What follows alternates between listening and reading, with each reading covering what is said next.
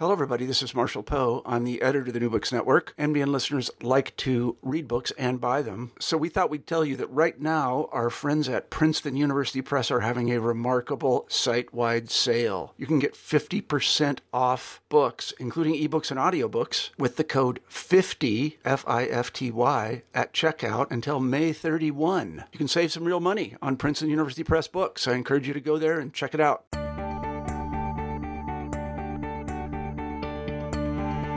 Hi, this is Christopher Bandini. Welcome to New Books in Psychoanalysis. I'm one of the co-hosts of the New Books in Psychoanalysis Network.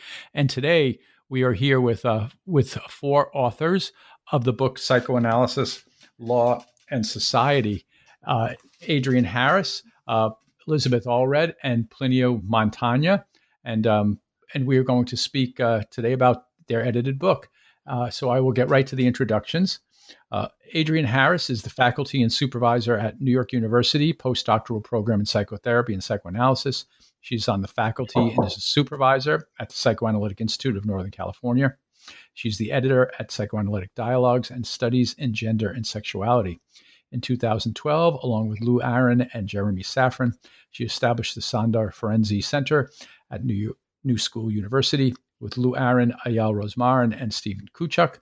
She co-edited the book series Relational Perspectives in Psychoanalysis, a series now with over 100 published volumes. She is an editor of the IPA e-journal PsychoanalysisToday.com, which is developing cross-cultural communications among the 5 language groups in the IPA. Plinio Montagna, MD, is the Master in Psychiatry, postgraduate in Psychiatry at the Maudsley Hospital and University of London. Training analyst, supervisor, past president of the Brazilian Society of Psychoanalysis of Sao Paulo, chair of the Committee of Psychoanalysis and Law at the IPA, and the former president, Brazilian Federation of Psychoanalysis. He is the co-editor of Album de Familia, Casa de Psicologico, 1994, and the author of Alma Migrante, Sao Paulo, Blucher, 2019. And Dr. Elizabeth Allred is on the teaching faculty at Suffolk University for Psychoanalysis and Psychotherapy and at Delphi University's postgraduate training programs in psychoanalysis and psychotherapy. She has published articles on the environmental crisis from the psychoanalytic perspective, most recently in Contemporary Psychoanalysis, Holding the Ungrievable, a psychoanalytic approach to the environmental crisis. Dr. Allred has been presenting her ideas about this issue at international psychoanalytic conferences since 2007, and she has a clinical practice in Port Washington, New York. So welcome, Adrienne, Elizabeth, and Plinio. Thank you. Thank you. Yes. Thank you. So, Thank you. Great. So Plinio, can you speak first about maybe the origins of the book, about how you came to start and kind of to write this book, to edit Okay, it? I'll start then. Thank you, Chris. Well, just want to say that when the book was published, I was the chair of the Committee of Psychoanalysis and Law of IPA. From 2019 on, from that time on, Adrienne Harris is the chair. She's now the current chair of the committee. I mean, we've worked together in the book. Well, I must say the book started as a project of our committee, which was created in 2014 to explore the main points of convergence in the interface between psychoanalysis and law, both in theoretical and in practical aspects. We wanted to stimulate dialogue and research between the two fields, including epistemological investigation, seeing similarities and difference about the nature of knowledge, the subjectivity and objectivity in law practice. We wanted to discuss the hermetism of the language of both disciplines so that we could join more together and understand each other. And the question of subjectivity in law, as in fact law is the subject who is in law, he depends on his feelings in his emotional world, is not so much taken into account, usually in law. And we wanted to discuss that, and we wanted to gather people from the IPA, from the International Psychoanalytic Association, that were working in fields related to law, like expert witnesses, forensic psychiatrists, or psychologists in family litigations, in criminal law, and in other parts of civil law. For example, expert witnesses as in malpractice. We wanted to, and we found that there was a very interesting work when we started to see who was working with that. For example, in India, of a friend or a colleague of us, Rakesh Shukla, who was working with judges, and in a psychoanalytic-oriented group, he discussed with the judges the possible unconscious psychological biases that could influence their decisions. So the question of the unconscious was something that we wanted to be discussed in law matters. And we wanted to connect, in general, the psychoanalysts with people in the field of law. So we started promoting workshops. We started to participate as a committee in psychoanalytic meetings and congresses with law questions, and a lot of interdisciplinary studies started to be dealt with by people from our committee. We had the trigger, the idea of the book was triggered in Boston years ago, in an administrative meeting of the committee, and then 2 years later in Buenos Aires. And from that time on, we started to do effectively the work. I must say that Adrian was of utmost importance at that time, and from that time on, in all the sequence of the producing the book, doing the book, editing the book, and then we started to think about what could be the matters, the subjects, and what could be the people, the persons, the colleagues that could join us and that could write the book. And so we got some parts. I don't know if you want me to talk about the book now, or I think we'll introduce Adrian. I guess I was just curious as to as to if there was much work done in this field, in this area before your book. Did you find a lot? Okay, I can say something about that later too. Okay. Okay, good. Adrian, would you like to come in? Yeah, very much. I think what's really interesting about this project is that Plinio is really the person who's got a long grounding in the whole question of psychoanalysis and the law and the intersects. It's through the committee, but he's also in his training and his work, he inhabits this interdisciplinary space. My experience starting in that Boston IPA meeting was that I was absolutely new to this interdisciplinary world. I love interdisciplinary work in psychoanalysis, but this work on the law and psychoanalysis, I was really entering it as a beginner. So I think it's interesting that he and I edited the book, he from a really long history of work in this area, and my being sort of new to be thinking about these questions of the law. And when Plunio talked about Rakesh Shukla's work, it was also one of the articles I was thinking about in preparation for this podcast, because I learned so much from the book we put together. I feel very, very proud of it, but I also really know how much I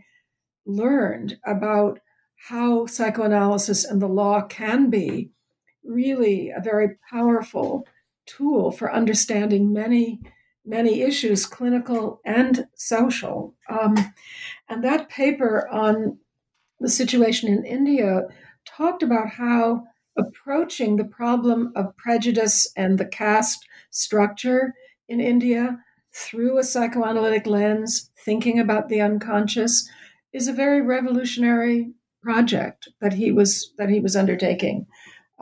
So I think that's a chapter in the book that really carries the whole project of psychoanalysis and the law. So I think it's sort of interesting. The background, both mine and Plinio's, are really very different about this project. But I feel very, very committed to the importance of this integration: legal issues, legal theory, and psychoanalysis as a practice and a theory. Maybe I'll just say a little bit about the structure, the overstructure of the book, and then maybe we can talk about specific chapters. Sure. The idea, there really are 4 sections to the book. We introduce it, but there is the first section in which Elizabeth's chapter is present, really looks at global issues in relation to psychoanalysis and the law. So things like climate, which could not be more relevant at this moment and is what Elizabeth has been working on for a long time. So the question of how legal and psychoanalytic issues come into play in thinking about the climate, and therefore surely about COVID at the moment. There are also chapters on immigration and the impact on refugee communities and people, the work of the UN as a place where legal and psychological issues sort of coexist. So the first section is global, and then there are 2 sections that really look at the way in which psychoanalytic, and legal issues affect women and people of diversity. And then in a third section, it looks at the penetration of the law into private life, family life, and how law and psychoanalysis must be integrated in thinking about that penetration. And then the fourth section backs off again and looks at more the sort of philosophic and theoretical and legal issues that affect the law, sort of legal theory and social theory. So things like, as Plinio said, the question of the informed witness. So I think we think of it as quite a good, broad survey, but also it's something that I think people coming new to this area will just find themselves very, very engrossed in a huge range of different issues at many different levels. So I feel I learned a lot doing this book, and I think it has a real role to play, particularly at this moment. Yeah, that was my impression of the book, was how far-ranging it is. It just covers so much, and I think maybe we might somebody might approach it with some preconceptions that it's like forensic psychiatry or something like that, or just about being in the courtroom, and this book is not that at all. It covers aspects of that, but it also goes far beyond that. So I found that very, very compelling, and I mean the attempts to integrate psychoanalysis in all these different areas is very interesting. Maybe the other thing to start to speak about the chapters at this point. Should we go to Elizabeth, and yes, we can start and go there. So Elizabeth, please tell us about the chapter that you wrote. Well, thank you. I wrote this chapter because I have had for many years a very strong interest in applying our psychoanalytic understanding to what's happening in our environment. And the idea of thinking about this from a legal perspective was interesting to me. I have a colleague who is working with the defendants on the suit, Our Children's Trust, which is this suit that I wrote about in my chapter about, I believe it's 20 defendants who are all minors, with the addition of Dr. Hansen, who's a climate scientist, who are trying to push for their legal rights to a livable environment in their future.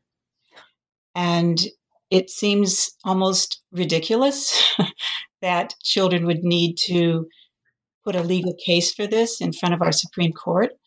But when I think about my colleague, psychiatrist, Dr. Lise Van Susteren, who is working with them and formulating their mental health defense, I'm really encouraged that we're trying to bring a mental health perspective to children's rights and their environmental rights.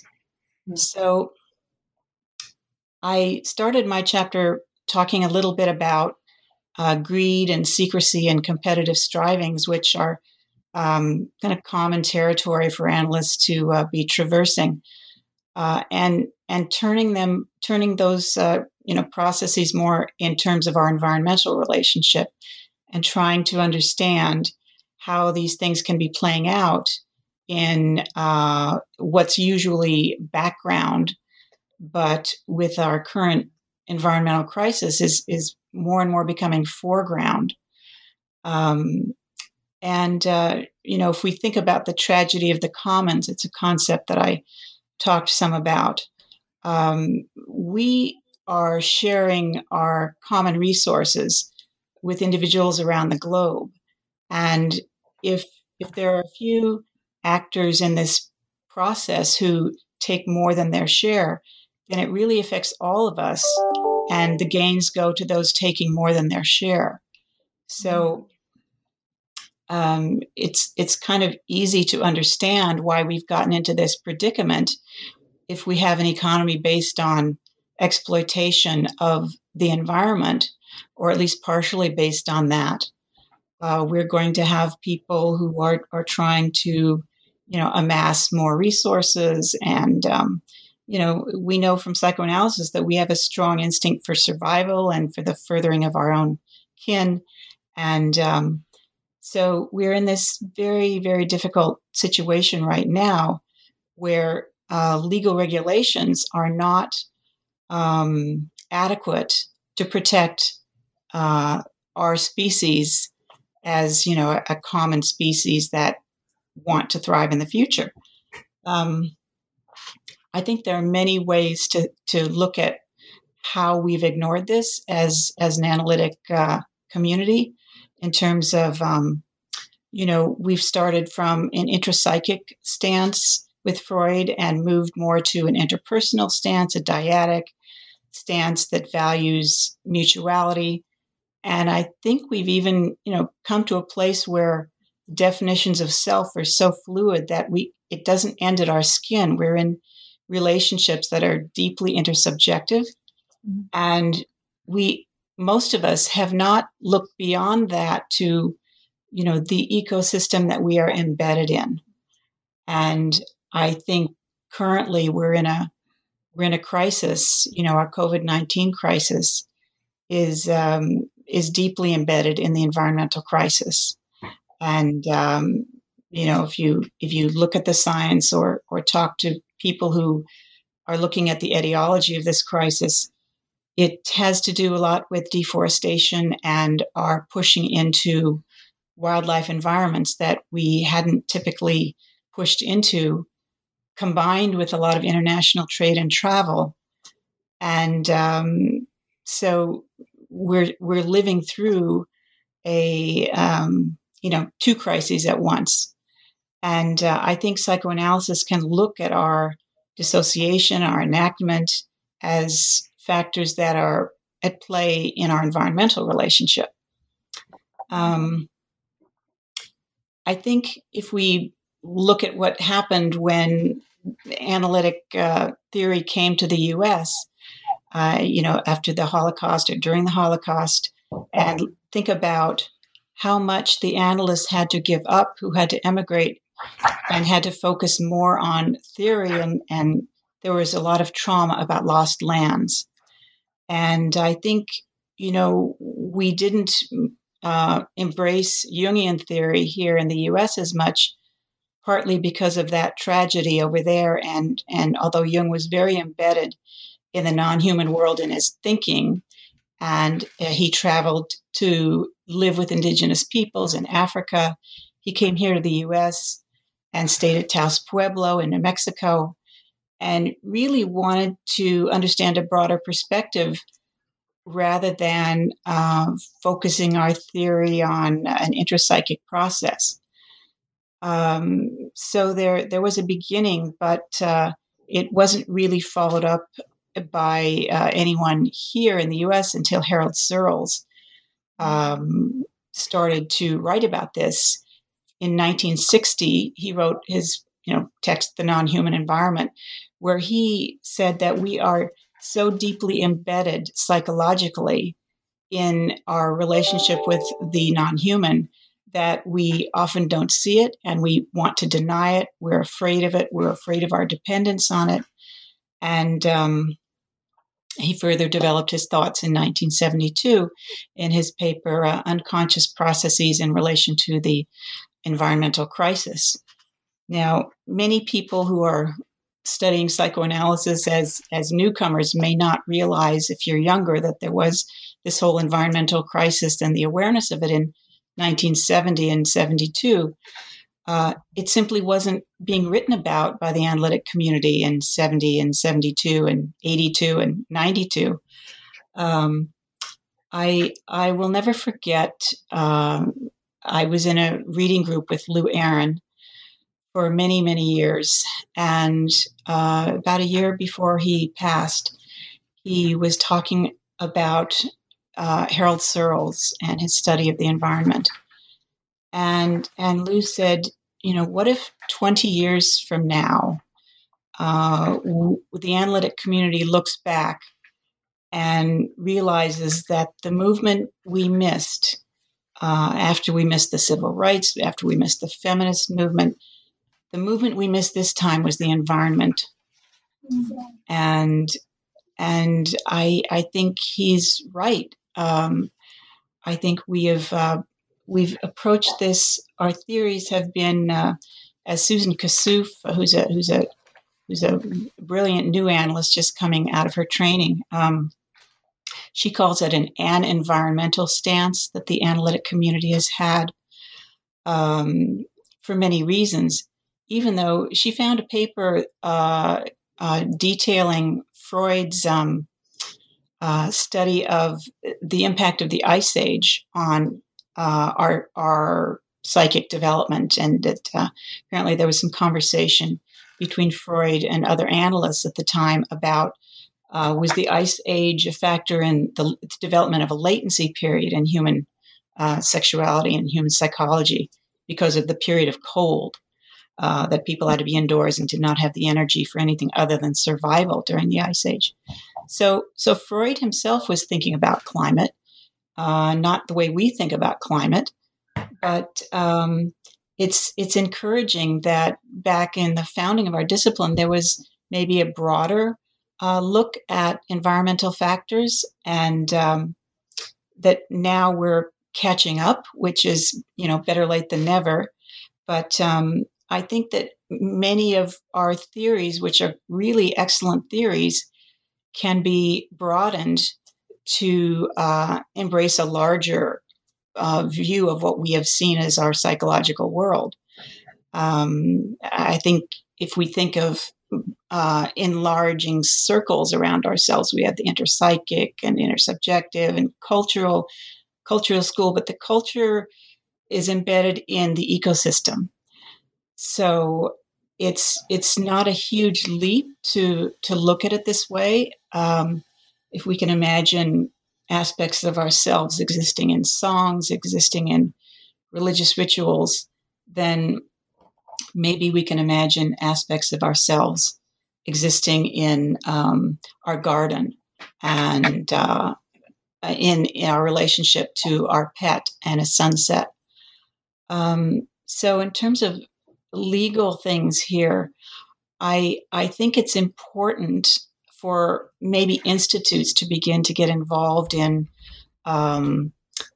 calling out what our current problem is in terms of a climate emergency, defining it in a way that we can expect that legal actions might be taken or encouraged.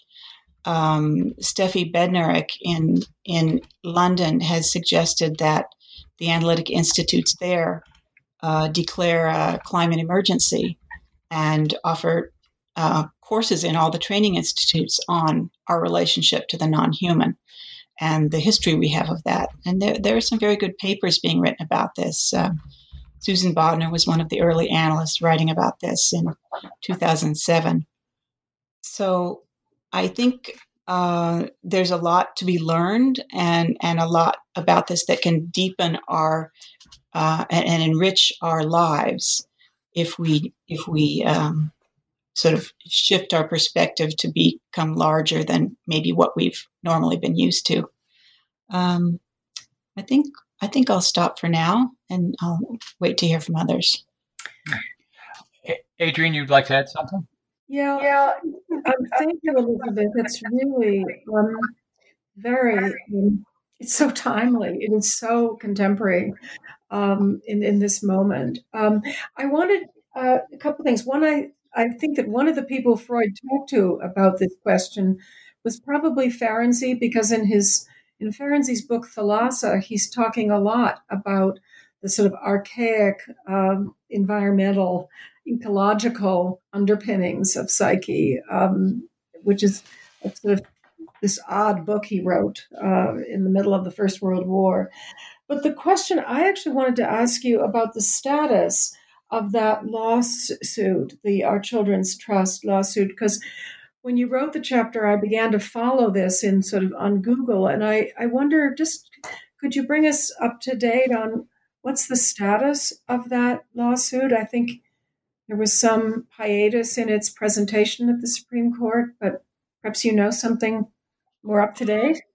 Well, I know that it's on hold.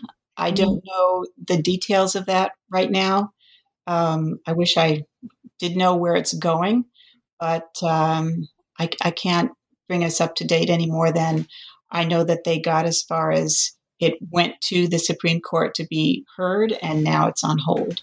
Yeah. So they're all waiting for some, I almost hope that it waits till the next election, because I think we might actually have more success with that being heard in front of a Supreme Court if we had a different, federal focus than we do now.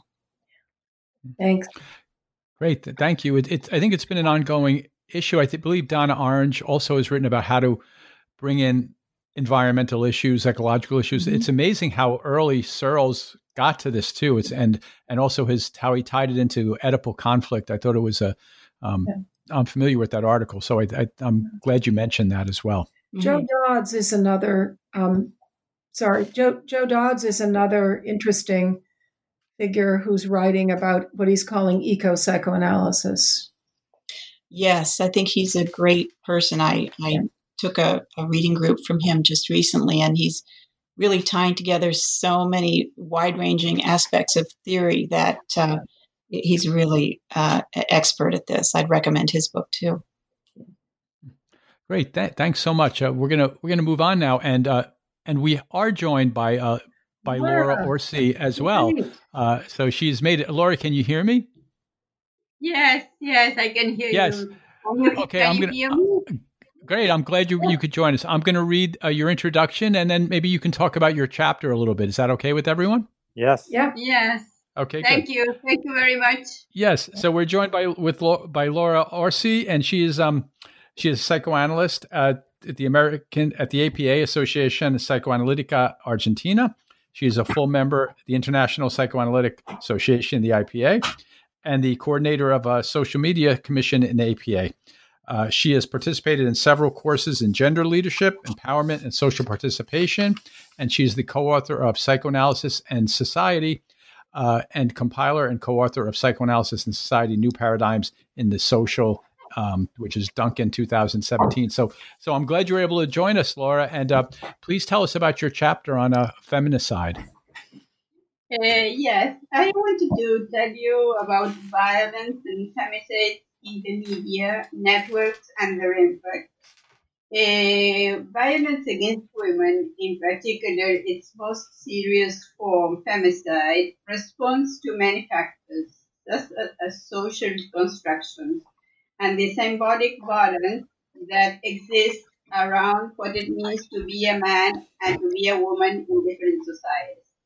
Mass media have a fundamental role in this construction because of the content, the language, and narratives that they use, as well for the consumption by the audiences.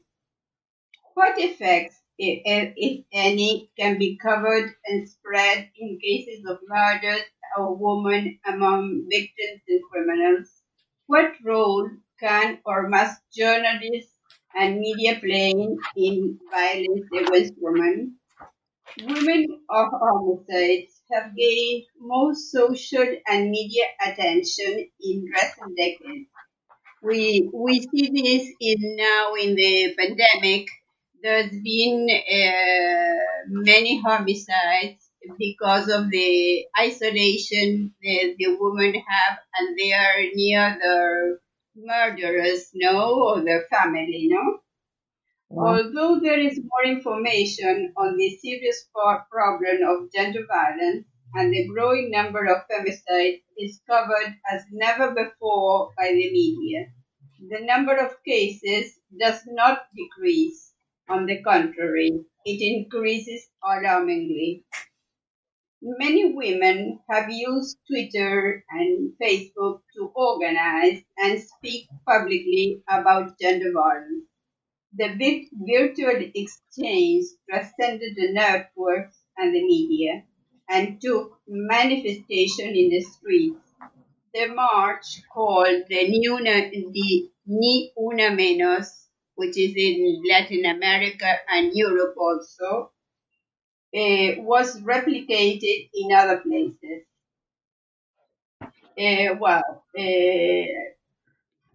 I think this is very important.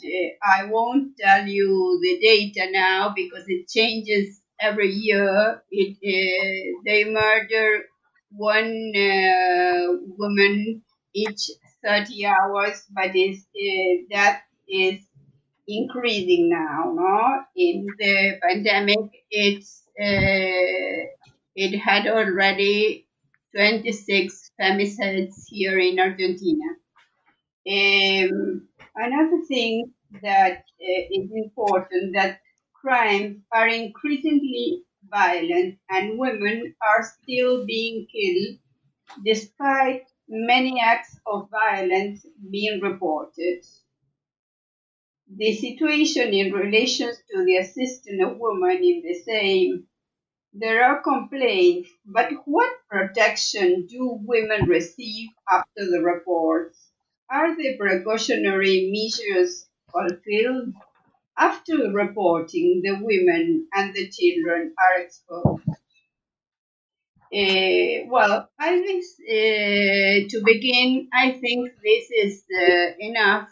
We can continue later, or if you want, I can comment about what worries me. It's about the effect this produces, the effect copycat. When a woman is murdered, in some way, you see the weak succeeds. Many of other women are killed in the same way. So we have to prevent this. And one way to prevent is to be conscious about what is happening. And you worked in prisons with women, or you? No, that's Alicia, one of my colleagues in Argentina. Yes, I Mm-hmm. work. In the book. It's no, I haven't written about that, but I told my colleagues in psychoanalysis and law. I work preventing the burnout of with lawyers who go to prison doing mediation. I have published about this article, and it is very useful. I was doing some Baling groups. Do you know Michael Ballant used this method, and we have these sessions. We've been doing that for 4 or 5 years now, and this has been very useful for this woman to prevent violence in prisons. Oh. Thank you. Well, thanks so much. I'm so glad you could jump in and join us. Plinio. Yes, it was very difficult for me, although I had the Chrome, as you said, but I don't know what happens with technology sometimes. It happens.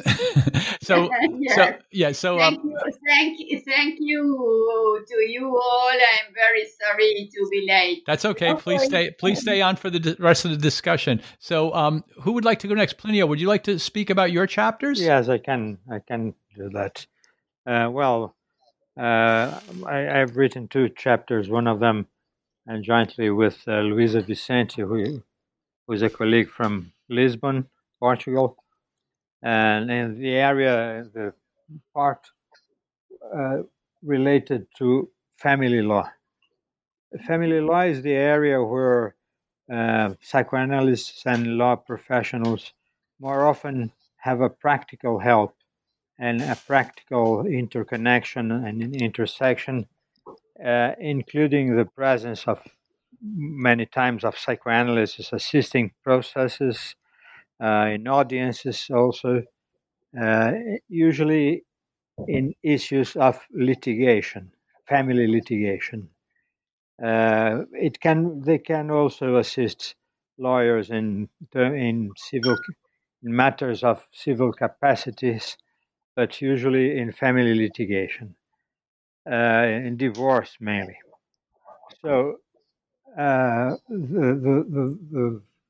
lawyers themselves, family lawyers say that they must be very good listeners. That's the first link with psychoanalysis, and many times a personal experience of lawyers with psychoanalysis in a personal psychoanalysis is very helpful because that's the hallmark of psychoanalysis, a good listening. Well, in this part of the book, we have chapters about parental alienation, socioaffective parenting, law and psychoanalysis in the processes of adoption, and the psychopathologies of litigious divorce. I'm going to talk a bit about my chapter on parental alienation, and if you wish, yes, please. Later, yes. I'll talk about socioaffective parenting. Well, that is not it. Parental alienation is not restricted to the situations of divorce, but it's usually dealt with in practice in law courts, and psychoanalyst is brought to intervene when the divorce is litigious divorce, and the custody of children is on the spot. Well, this term, the parental alienation, was brought to psychojuridical world by the American psychiatrist Richard Gardner in the 1980s, after observing children who had a good relationship with a parent before the divorce, and after the divorce, they started to mistreat, to change the relation to a very bad one, to lie, to deny the presence many times of that parent. They started to have a very distorted perception of the parent, of the alienated parent. In this distorted perception was similar to the other partner's perception of the alienated one. So it was a sort of brainwashing by one of the parents towards the other in relation to the child. Well, this came to the fore in the practice of litigious divorces in law, when the amount of divorce increased a lot, and related to the notion of the best interest of the child being important, and substituting the idea that mother was always the person who was going to have the best equipment and the best conditions to have the custody of the child. When this question was posed, was on the table, fathers started to sue, to start processes in order to keep the custody, because it was not anymore automatically supposed that the mother would be the best one to have the baby, the child. So one of the resources that mothers had was to alienate the child, to make the child want to be with herself and deny the presence of the father. And this is a very common instance in our practice as expert witnesses, being as a psychologist, a psychoanalyst, a psychiatrist, psychoanalyst. And so in psychoanalysis is a very important matter to deal with that, because it's absolutely subjective. There is a question of some psychopathology of the mothers, but usually it's worth considering other elements involved. The overprotection of the child, which relates to factors of insecurity, low self-esteem, the impossibility of mourning the separation also. We have to keep in mind these questions. Sadistic and psychotic elements of the alienator's mind. And you spoke about Elizabeth mentioned Harold Searles. He has a very well-known work, The Effort to Drive the Other Person Crazy. It's a very well-known paper. And he actually, this is one thing that happens in this parental alienation syndrome. The mother trying to, through the alienation, she may drive either the child or the father crazy. This can happen also. Parental alienation can happen also. Not only is a mother's question, can be the other way around. The father can be the alienator, but usually the mother is it. There are the projective, what we call projective identifications, usually seal the closeness of couples. Couples start to be alike, they seem alike sometimes even physically they started to look like each other. This sort of twinning operation presents itself as an underlying destructive assaults. When the couple breaks up, this narcissistic skin, which is constructed, is broken. So this may trigger aggression, very strong aggressions behaviors. Well, jealousy, of course, which may be associated with oral possessiveness and the desire to own the partner, the ex-partner, the wish to dominate, domination and complete control over the love object, they play a role. Envy, dependence, even a financial one, which is very important, and a question of devaluation of women by men, which is sometimes catastrophic, may account for distance and abandonment. Well, these elements are pointed and discussed in the chapter, and this is the main ground of the chapter. That's what things that we discussed there. Yes, I found it very, very interesting, I think, and very clinically useful. A lot of the things that you're mentioning, especially working with couples and attempts for one to dominate the other or to gaslight the other. So I definitely found that chapter very useful. We are coming down to the last few minutes, so it's been so interesting to hear from everybody. Does anyone want to speak to anything else for the last couple of minutes we have in terms of their chapters or anything we haven't covered that you want the listeners to know about? Can I just take a minute to say, because it very much follows on Plinio's discussion, that Katie Gentili and I wrote about the sort of intersect of the law and psychoanalysis in boundary violations.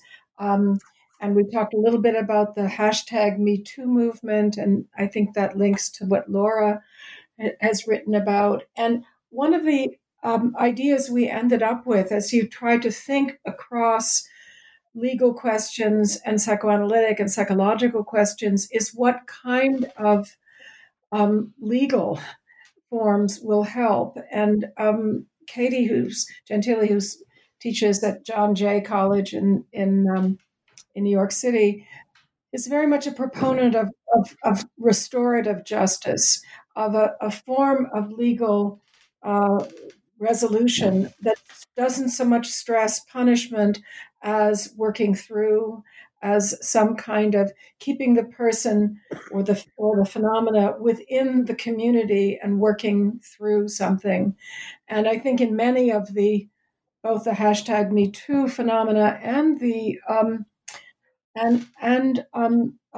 boundary violations, there's sort of exile and punishment and execution rather than an attempt to kind of work something through at the level of the community. So I think that I think what we were doing is very much in line with the chapters that Plinio and Laura have worked on. Mm-hmm. Yes, thank you. I mean, I think an interesting thing maybe to finish with is have you been able to think of ways that to employ these in clinical situations? Are there newer ways or ways you'd like to kind of tell the listener about how it impacts maybe like a clinical example of introducing some of these topics into, clinical work that I think someone had mentioned or, usually been interpsychic and have been moving towards intersubjective? I don't know if I can quite do that. I do think that one of the things that Plinio and Laura raise is the question of how collaborative could the legal system and the psychoanalytic system become in terms of clinical holding. And some of that happens in mediation, but there's perhaps new forms rather than just the clinical or the legal, but how do they come to intersect? Well, thank you very much. This has been great. It's not easy to do this with a lot of people. Oh yeah, and to speak to everyone. We must say that there are people in the book from many countries. It's international. Let's not forget that. It's 10 countries, in fact.